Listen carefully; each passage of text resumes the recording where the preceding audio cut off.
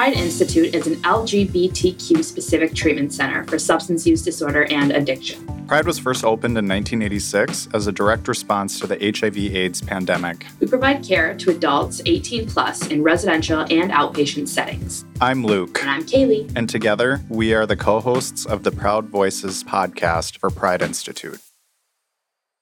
All right, today we are joined with one of our IOP counselors, Dan. Hi. Hi, Dan. How are you? I'm doing pretty well. I'm hanging in there. It's Good Friday. Yeah, and of course, I'm joined with my colleague, Kaylee. Hey, everyone. Dan, we wanted to have you on the podcast because I think a lot of times when people come into treatment, they think it's kind of like a quick 30-day fix. And when I say treatment, I mean a residential stay. They think it's like a Band-Aid you can put on and then rip off, and then all of a sudden after 30 days, you're good and ready to go. So I know obviously you're an IOP counselor. I'm wondering if you can kind of talk about the importance of treatment planning and continuing of care. Yeah, so I think a lot of kind of that stereotype comes about like when you're thinking of some of the movies and what they presented. So if you think about the movie 28 Days, well, it's talks about 28 days, like that's how long it is. And then after that, you're good. And then the movie ends and everything's okay, happy ending. And really, when we're thinking of care for substance use disorders, it honestly just starts at residential. Residential is more of what we consider stabilization. So that's people coming off the streets or they've been heavy use and in detox, and then they go to residential, and essentially they're just kind of like getting all of that out of their system, and then get to a place where they can just function as a human being. If you think about stuff that happens in residential, oftentimes people are considered vulnerable adults during that time because they are at a place where they're basically being taken care of. After that, there tends to be a big disconnect as people go from essentially being taken care of, like they're either a child again or someone who is a vulnerable adult, and they basically just get tossed back out into the world. So the entire existence of IOP, so that's intensive outpatient treatment, is to sort of like, okay, now I'm in the real world. What do I actually do with this? Like, how do I actually be sober? How do I actually go to work, go to school, meet my family, like go get through a week in my own apartment and remain sober? And that's really the purpose of what IOP is kind of like learning how to do that, because it's actually a lot more complicated than you would think, because at residential, you are essentially in your own little bubble. It has its own culture, it has its own like world in there, and then you get out of that and you go back into your world. In your world, you usually had a lot of drinking or use in it, so now what does it look like? So that's kind of what continuing care looks like, is how do you move from this area of, being very safe to now I'm in the real world and I still want to be safe, but it looks different than what it was. So then I think obviously we mentioned, the stereotype of 28 days, 30 days, and that looks different for every single person depending on their insurance and what they have for coverage. But I guess my question is, what's the typical length of stay for someone at an IOP level? So at IOP level, it kind of depends on the program. I'd say anywhere between 5 and 7 months. Okay.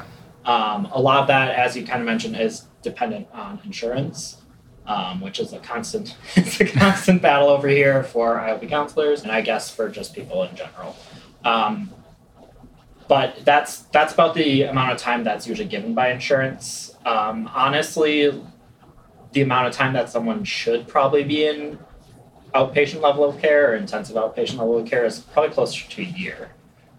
But we kind of have to work with the system that we have. And that is allotted for about 6 months on average. So yeah.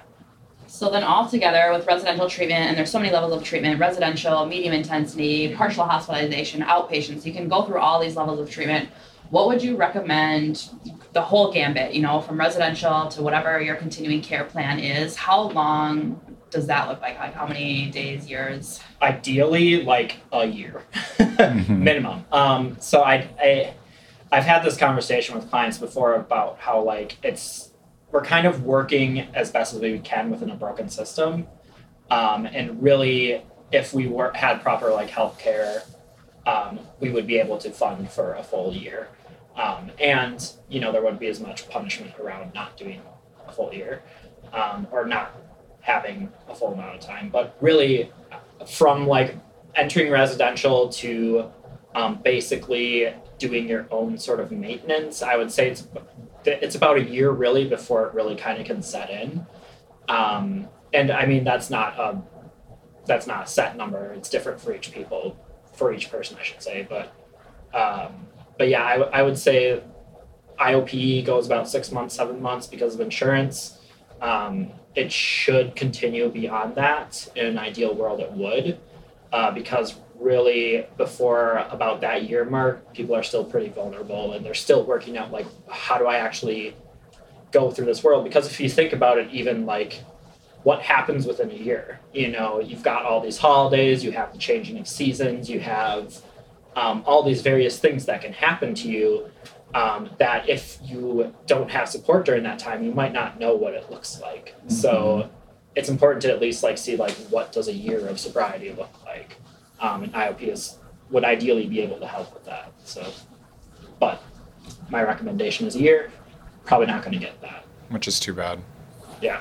Okay, so when you leave a residential treatment facility, you know, you leave, like you said, that little bubble, and then you go back into your life, and, you know, you have work, you have friends, family, you're all trying to get back to these other things that you're doing. How do you really, you know, establish that treatment is a priority and that should come before, you know, work, or, you know, some people have really intensive jobs. So how do you put treatment first before, you know, all the other things that you have going on before you went into residential? Mm-hmm. Yeah, that's a tricky one. That's one I end up bumping heads with clients a lot about. And the sad reality of it is you still need to pay rent sometimes. I would say that, so there's kind of this idea that sobriety comes first, right? Mm-hmm. Treatment comes first in these situations, but also a more realistic idea of this is like we need to survive. Sobriety should be a part of that. Like being able to be in treatment should be a part of that. You should be able to have that help you survive. But there's also sometimes like I need to pay rent, or I don't have the proper housing. Like I can't go to IOP because I'm homeless. Mm-hmm. And so there's kind of this priority of, you know, making sure that your basic needs are met first, and then after that comes treatment. Unfortunately, what I see are people kind of getting that confused with, I need to work myself to the bone to save money, even if they have like some backup plan, if they have something that's able to help them during the time when they need it. And sometimes people go back to a job because that is what makes them comfortable. That is what works better, and they don't really need that they don't really need that in order to remain sober. It ends up being kind of crutch.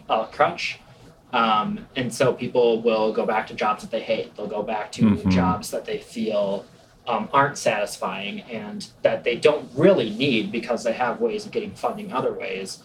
And then they end up right back in the same situation because they might put their treatment below that. They might say, I can't go to IOP treatment because I need to go to work. And then 2 months later, they're back in residential treatment because they had a relapse, because they overworked themselves, and because they didn't know what to do on the outside. Mm-hmm. So I've seen that happen too. Ideally, like treatment would be number one priority, but there has to be a realistic look at it too. And I think that, you know, as long as those basic needs are getting met, treatment should be a pretty high priority, so that people are able to, you know, continue to get their needs met and do it in a way that's healthy for them.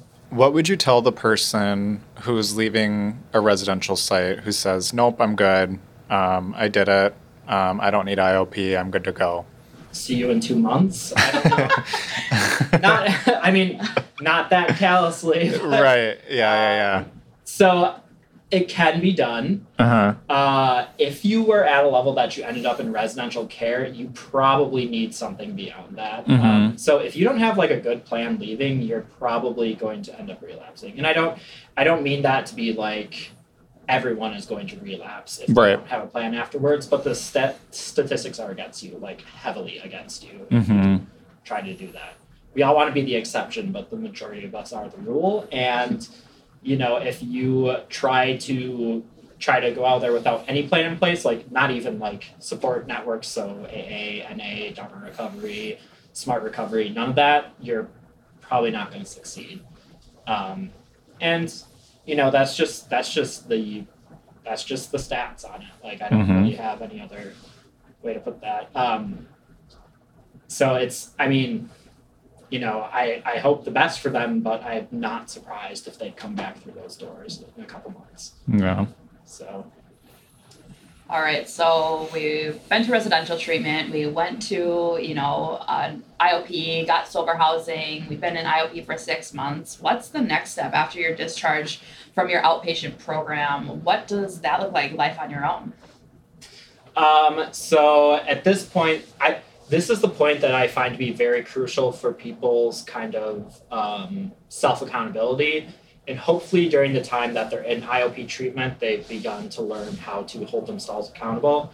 Because at that point, you are basically you are setting up what your recovery looks like. That 6-month period, well, I guess it's the rest of your life, ideally, period. But that 6 months after IOP and then before that year when things kind of get easier, there's a lot of how do I know that I'm doing things right? How do I have the right things in place? And oftentimes what those look like, I'm saying oftentimes, that is attending meetings.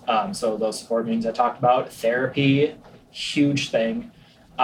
Making sure that you have medications that are helping out with the mental health stuff. Because I don't know if you've talked about it on podcasts before, but mental health and substance use are hand in hand. Mm-hmm. So making sure you're getting all that addressed and making sure that that's still happening and no one's telling you to do it at this point. You're not having that as a requirement of your treatment plan, but do you want to continue this? Then you should probably have a plan to make sure that you have something there to support you. I think that's probably the best advice I give is find a way to fill in those gaps that leaving treatment provides for you. So yeah, that's my thoughts on that. In what ways, what are some examples that you've found with your clients of how they've been able to fill that time? So I've had a couple of really good ideas that clients have made when they're finishing up, they have to have a plan for me anyway of what they're going to do. I've had people be like, I'm going to go back to school. So they're adding in that structure of school.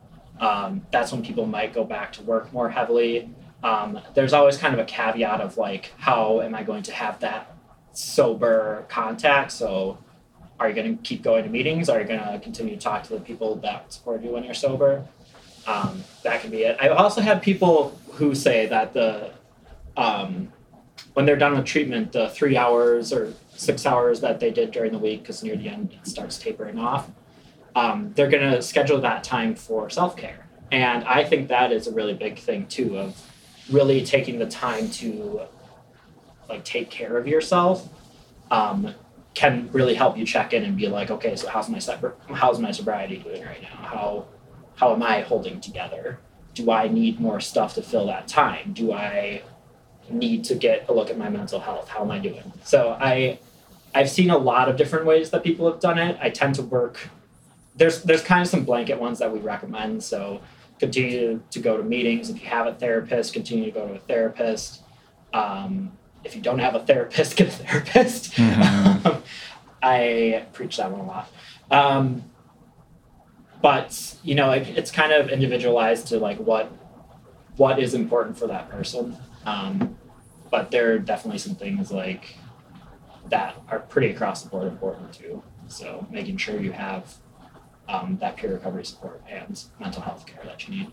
Mm-hmm. So would you agree or disagree with this statement? What outpatient really does for you is teaches you how to break the patterns that you were previously in and teaches you how to implement new patterns, implement a new lifestyle, or what does really IOP offer? I would agree with that. I think a big thing that IOP helps people with is coming across those situations that they've been in before and dealing with them in a different way. We tend to get stuck in ruts, or we tend to respond to things the same way over and over again because that's what our life is like. But what IOP really does is tries to challenge you on those. Like, is that really healthy? Is that really the right way to do it? Is that possibly the right way to do it, but for the wrong reasons, you know? So it kind of like things I've seen are sometimes people just dealing with family members. Like, how do I deal with my family member in a way that is more healthy? How do I make sure that my mom hears me when I say that I am struggling with my addiction? And how do I make sure that she hears that for what it is instead of immediately shaming me? Mm-hmm.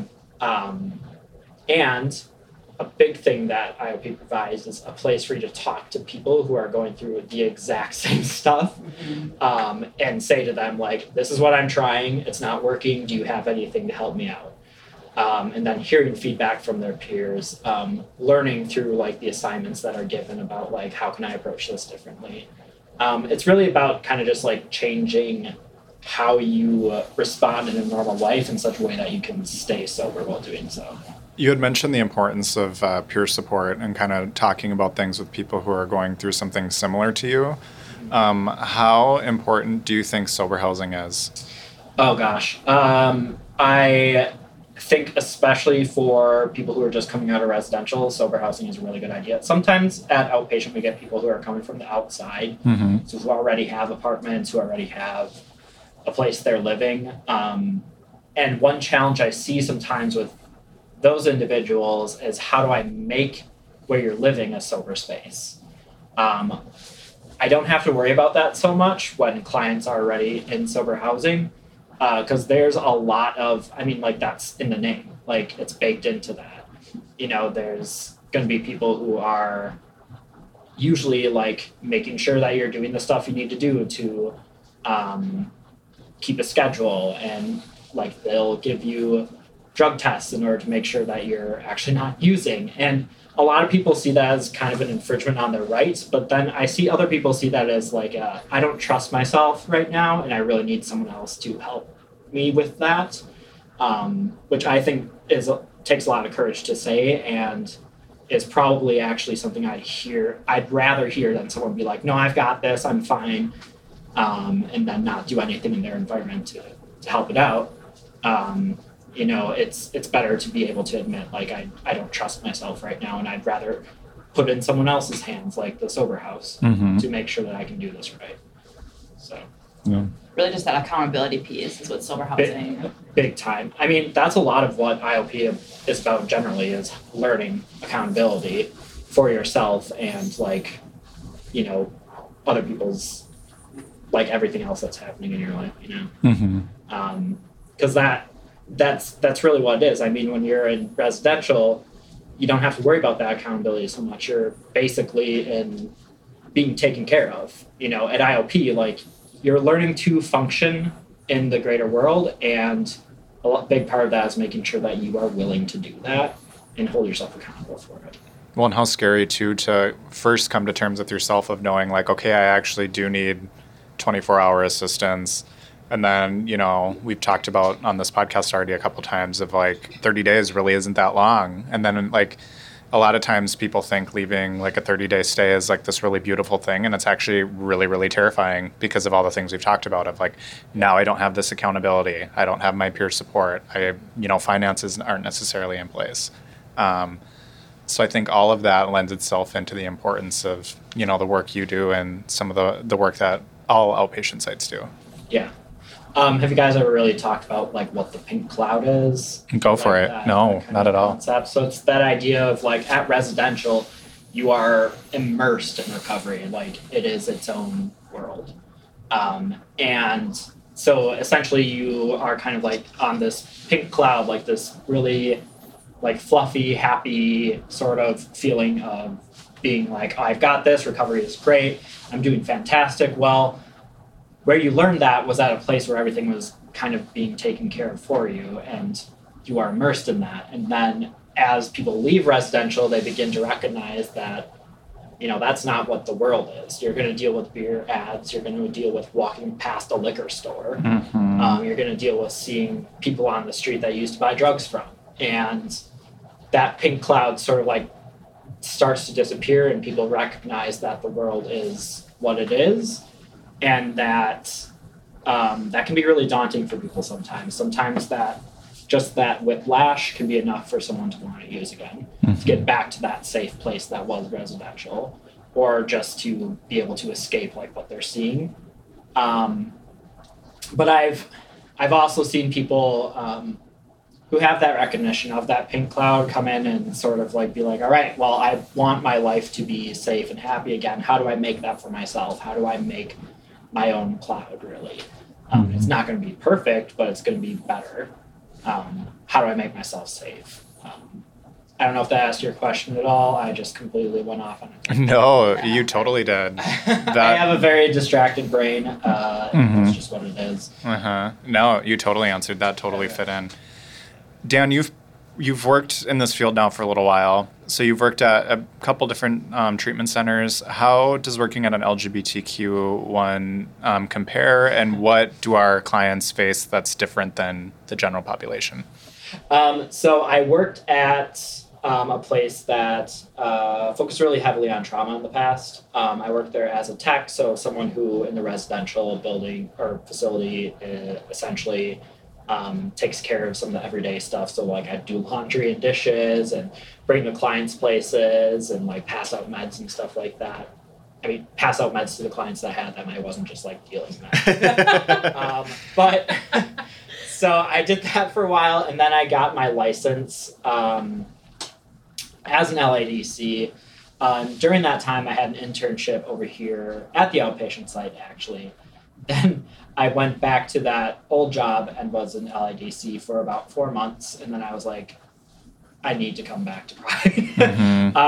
I had the opportunity offered to me to come back here, and nothing against that place really, but there is just such a important connection that can be made when you're working with people that are of the same community as you. So I myself am a gay man, so like being able to work with like a community where that's just kind of known.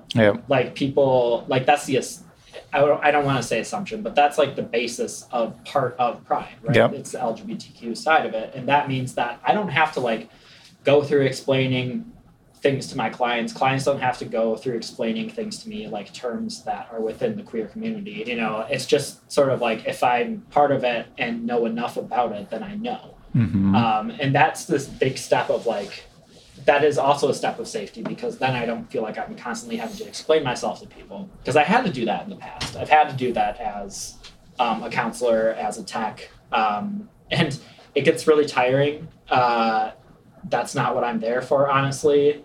One thing that I did appreciate about those places is that sometimes I felt as an advocate for our community, being able to get people to talk about stuff that they wouldn't normally talk about with possibly other like cis het identifying people.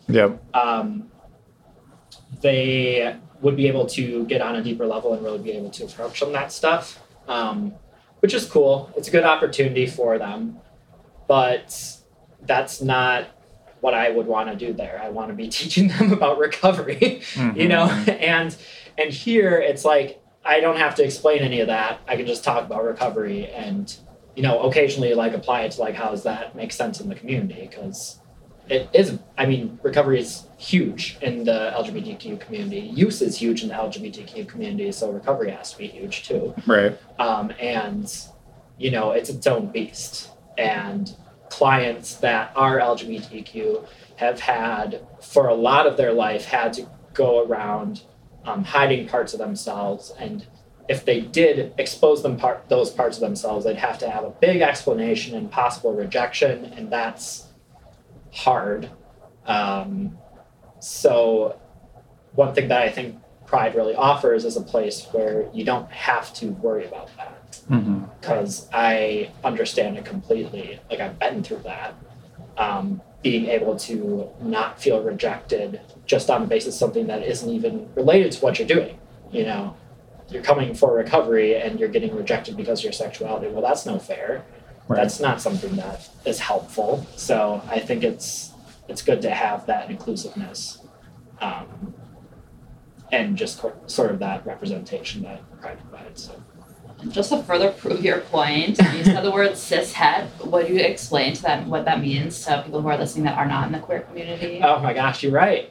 So just to prove my point, I'm used to talking about that. So cishet stands for cisgender heterosexual.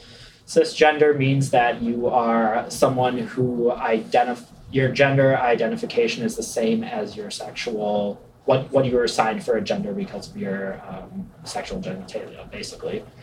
And then heterosexual is do I really have to explain that one? I think we all got it.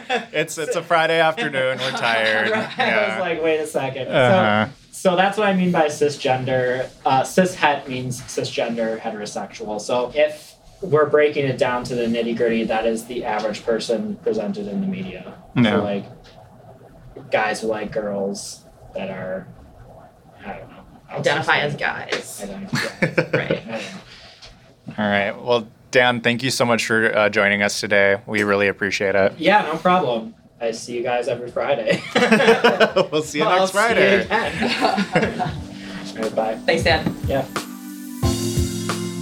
Thank you for joining us on this episode of Proud Voices. For more information about our services, please call 952-522-5683, visit pride-institute.com, or follow us on Facebook and LinkedIn. You can also find us wherever you listen to your favorite podcasts. Don't forget to follow and subscribe.